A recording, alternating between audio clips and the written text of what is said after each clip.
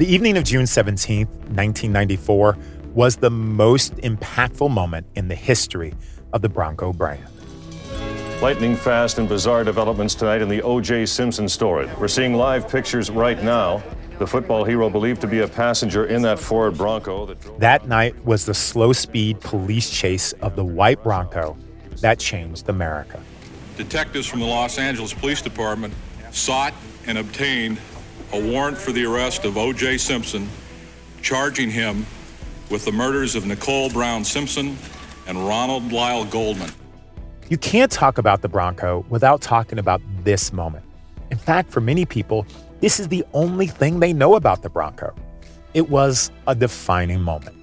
Lots of questions still swirling around the case, but still no comment on reports that a bloody ski mask and glove were found on Simpson's estate.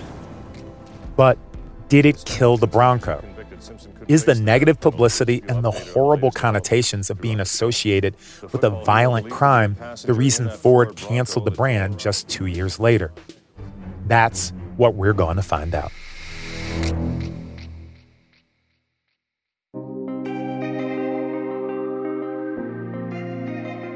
I'm Sonari Glinton, and this is Bring Back Bronco, an 8-part serial documentary about the rise, fall, and rebirth of the Ford Bronco.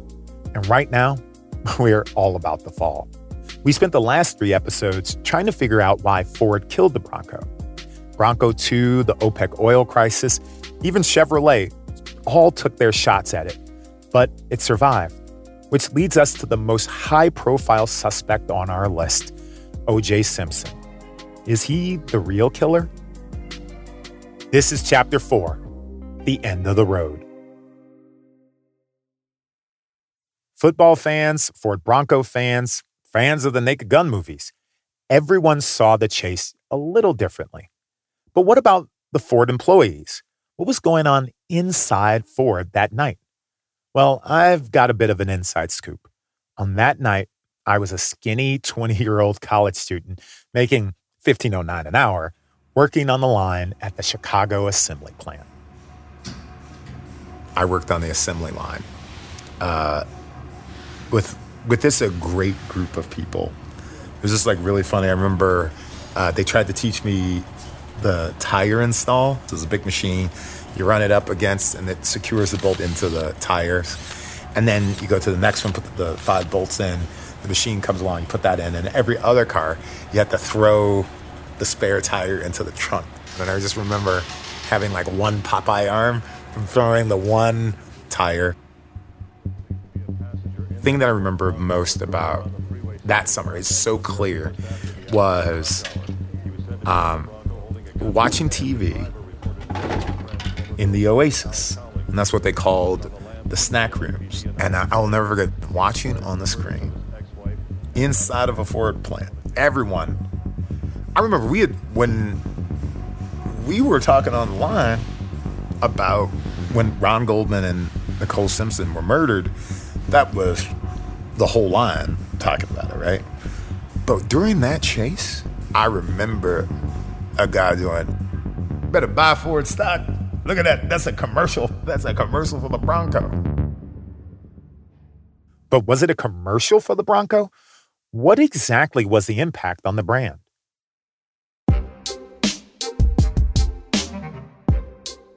The value of a brand and what impacts it is really hard to pin down. So I called up Carl Brauer. He's one of the best automotive analysts in the business. When I was an automotive reporter with NPR, I could always go to Carl for answers to those really tough questions. Questions like, what happens when your truck is driven on national TV by a man accused of murder? Those are things that raise awareness of the name and of the brand more than they raise a negative connotation with the brand. And there's no such thing as bad publicity. I mean, there really is almost no such thing as bad awareness in most markets, and certainly in the automotive market. Without a doubt, the wall-to-wall television coverage put the name Bronco on the lips of everyone. But is that really a good thing? Well, I think it's positive when you consider the fact that someone chose a Bronco as his potential getaway vehicle, right? I mean, he wasn't in some small economy car. He wasn't even in a sports car. He was in a Bronco. which I always thought was kind of fitting because the TV commercials from 1966 always boasted the Bronco was perfect for getting away from it all. The Bronco will really take you off the beaten path, away from the crowd. I guess some people took that a little more literally than others. So I know what it looked like from inside a Ford factory, but what about in the offices? Were there really executives running around with their hair on fire? Well, apparently no. I mean, it would have been fun to see. You see, it was 7 p.m. in Detroit. It was a Friday. The offices were pretty empty. The only place where things were going crazy, the customer call center. The center was open from 8 a.m. to 8 p.m., as I recall. That's Robert Parker. In the future, he's going to play a role in the struggle to revive Bronco. But for now, he's just a supervisor in Ford's call center. The center had over 200 agents answering calls, fielding calls from the United States. It really ran the gamut from, your standard questions to the weird and the wacky. But today was the weirdest and wackiest of all. Calls started streaming in.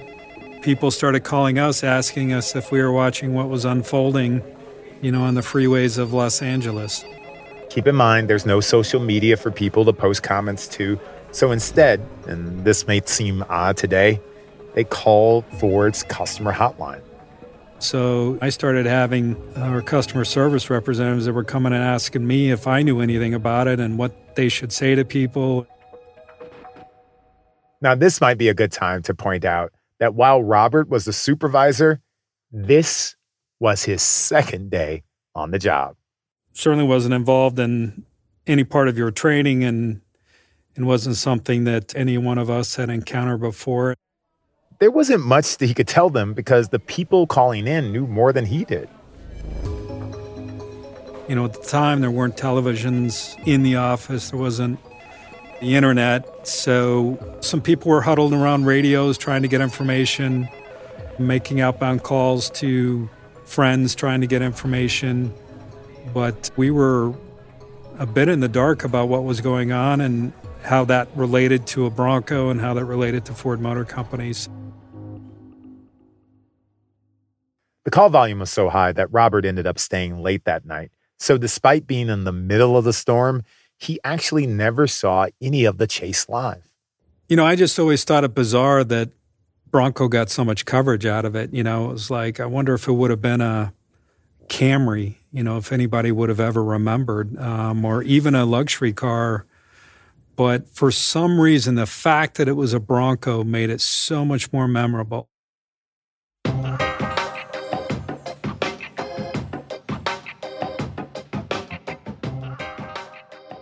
Over the years, I've wondered what the chase meant for Bronco sales. So I put that question to Bailey Sassoy Moore, our favorite history expert. It did have a huge effect on Bronco sales. Well, what was the effect? It went up. Hold on a second. Say that one more time, which was like, that is a surprise. So immediately after the Bronco comes out. For about 3 months after the chase, Bronco sales saw a peak. You also had people doing things like showing up at the dealerships to take photos in the cars. I mean, this was considered this big deal. And you almost have to equate it to Bonnie and Clyde with their Dodge or the Model T with John Dillinger. These cars become synonymous with the crime and sort of inseparable from that crime in the future. So it becomes this big a part of Americana. I'm not going to lie. When Bailey said that Bronco sales went up after the chase, I was a little shocked. I started out asking if that had killed the Bronco, and she's saying it gave it a boost. So does that mean Ford made money off the chase? That kind of information, though, only exists inside of Ford offices. So I reached out to David Scott. He was the head of Ford's public affairs department at the time. We in the public affairs community received a number of calls, but it was mostly from the news media asking about specifications of the Bronco. What is the Bronco? How many do you sell a year? What's the wheelbase? What's the engine kind of stuff? That doesn't surprise me. It was early evening and reporters would be looking for facts to flesh out their story. But surely the next morning would have been a firestorm of meetings at Ford headquarters. Or maybe not. I don't remember anything untoward. I mean, typically on a typical day, my office was 2 doors down from the chairman's office. I would usually go in the morning and brief him on, anything I knew that was going on in the world that might affect our business.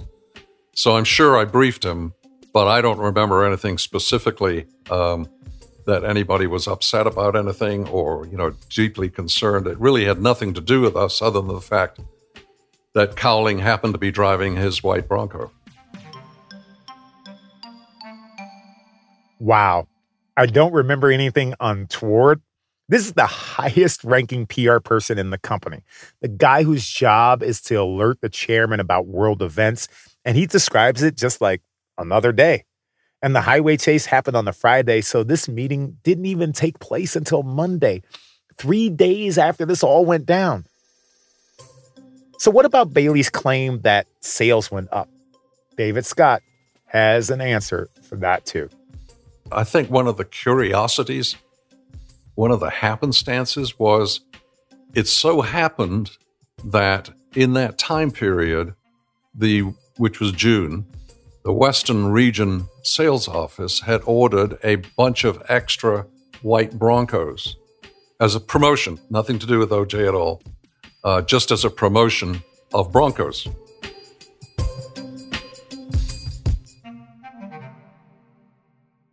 Yeah, it had nothing to do with the chase at all. It was just that white vehicles always sell better in the summer, especially California. So dealers had planned a big sales event.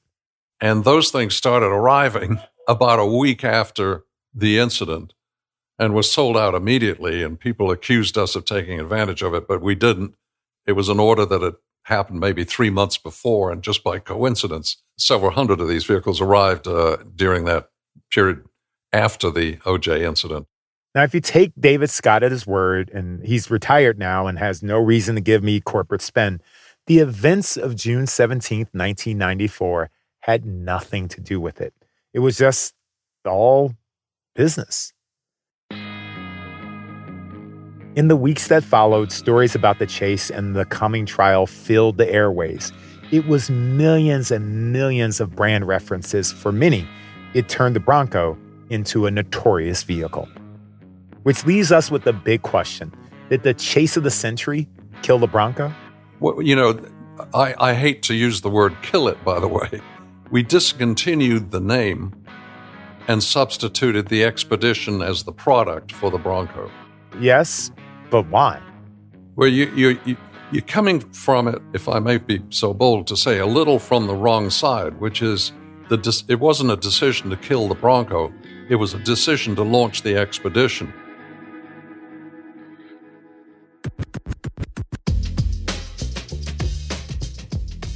One last piece of business I need to tie up. Whatever happened to the white Bronco from the chase? Well, Al Cowlings, the owner, sold it to his agent for $75,000.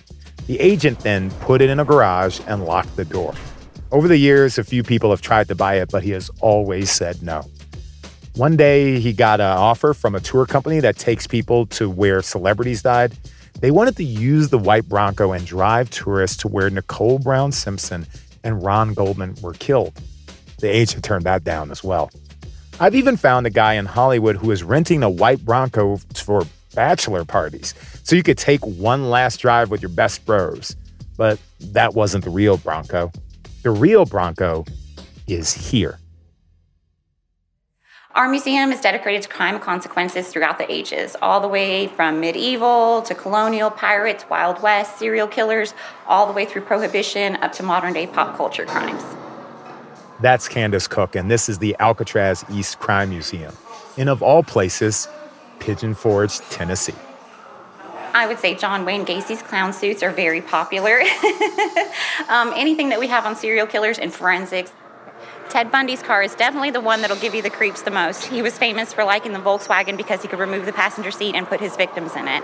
So it is still removed, passenger door open. Definitely get a vibe when you come down here. And sitting just a few feet away from that creepy car is the white Bronco. Yes, that white Bronco. I'd say when people see it, they're not expecting it. When they come downstairs and they just see it, they're just amazed. And then they are in disbelief that it's the real Bronco vehicle. And it really is. We have the video playing, the Bronco signage that says, yes, it is real. It really is the one from the chase. And somehow it ended up here in East Tennessee. I think it's just one of those iconic pieces of history. You know, everybody remembers turning on the TV, watching with, millions of people, that 2-hour long, slow car chase on the interstate. And so when they see it here in person, it's just amazing to see. That specific Bronco is off the road because of the chase. But when it comes to the entire brand, it is safe to say, and I'm well aware of the irony, the famous football player and actor is not the real killer. So, what did kill the Bronco?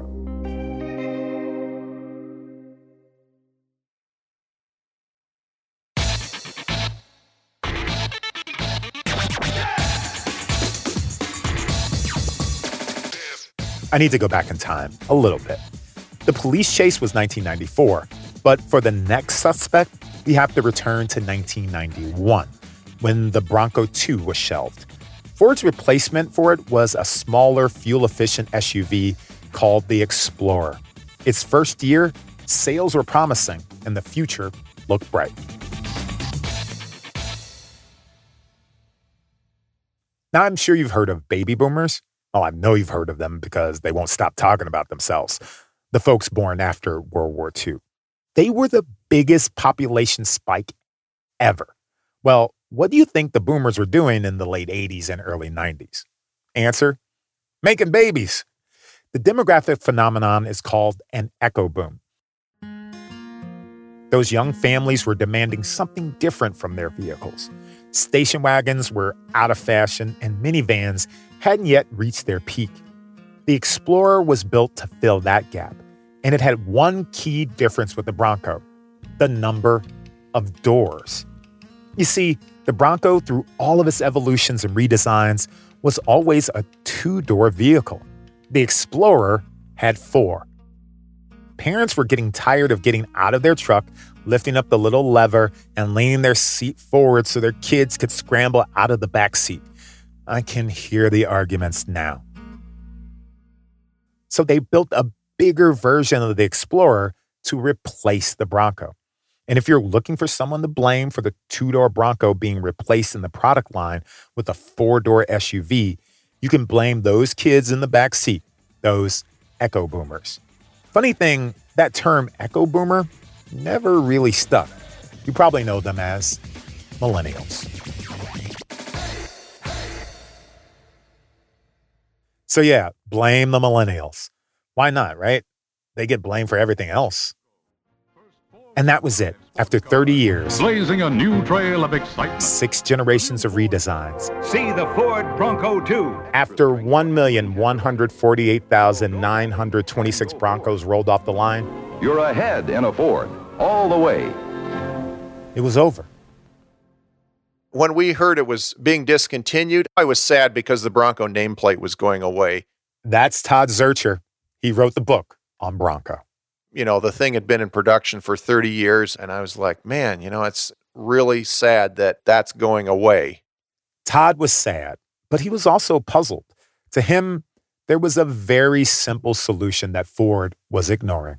I think they could have just renamed it a Bronco. Their 4-door successor, I think they could have just kept the Bronco name going and applied it to a new family of vehicles.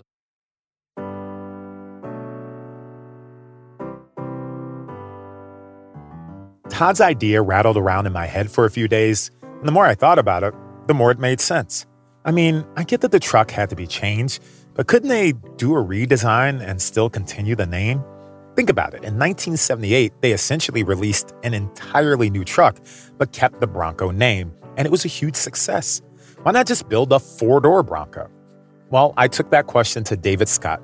The brand people decided that they wanted to go with a new name to show that there was a completely new vehicle more related to the Explorer than to the old Bronco. It was David's job to erase the Bronco's name. Of course, he didn't frame it that way. My group had to establish the Expedition as a name. Expedition.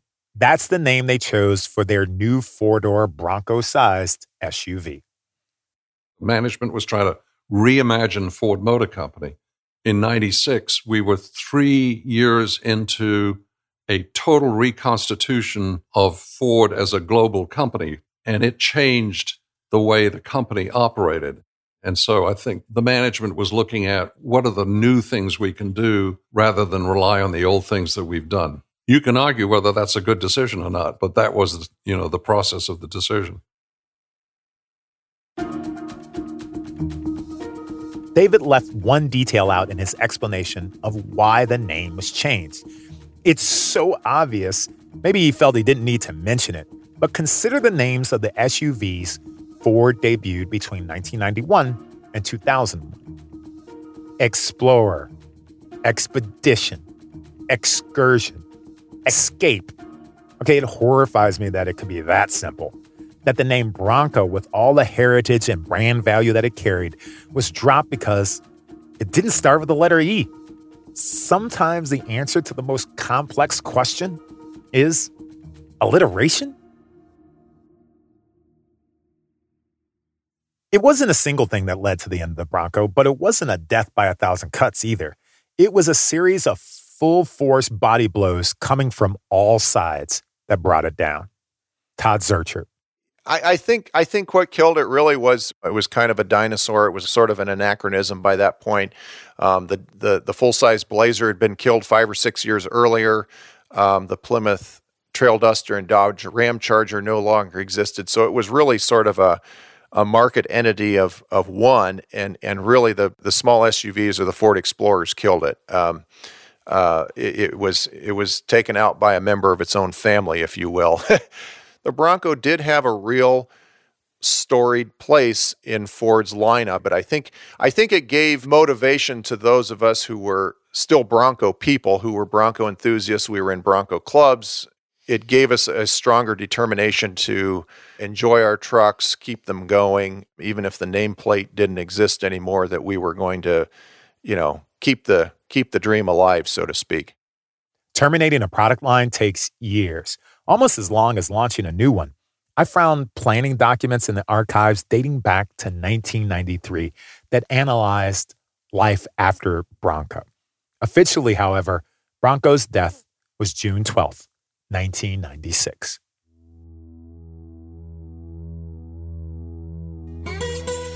Ford marked another milestone in production yesterday at the Michigan truck plant as the last of a long-running series of trucks rolled off the assembly line. For the occasion of the last Bronco being produced, Ford staged a little parade. A vintage 1970 Ford Bronco was the lead vehicle as Michigan trucks celebrated. That little red Bronco belonged to none other than Jeff Trapp. He's the guy that founded Bronco Graveyard. I was privileged to being invited down to the Michigan truck plant.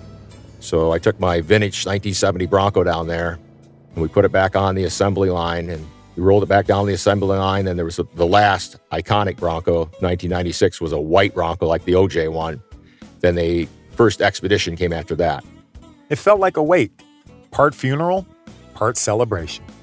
It's not the end of the era, it's the beginning of another.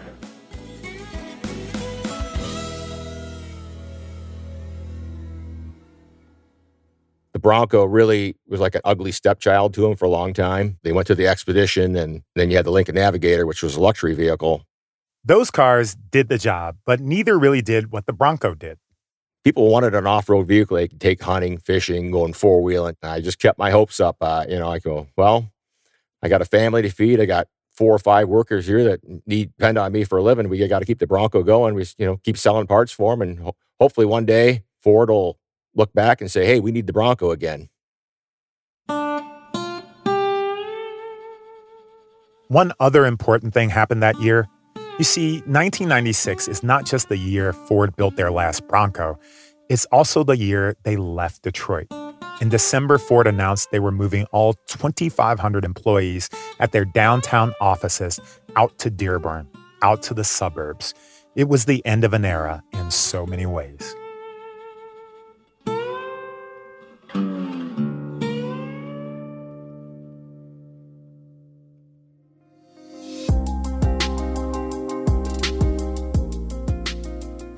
That brings us to the halfway point of the series. We've covered the rise and fall of the Ford Bronco. Now it's time for the rebirth, which it turns out was actually the bumpiest road of all. As the calendar turns from the 1990s to the 2000s, two things happen. Around the country, Bronco Nation grows, solidifies, and even organizes. And inside Ford, an underground forms, a group of Ford employees that secretly plot to bring back Bronco. That's next time. Chapter 5, Driving in the Dark. I'm Sonari Glinton. Be sure to subscribe to Bring Back Bronco on Apple Podcasts, Spotify, Google Podcasts, or wherever you listen.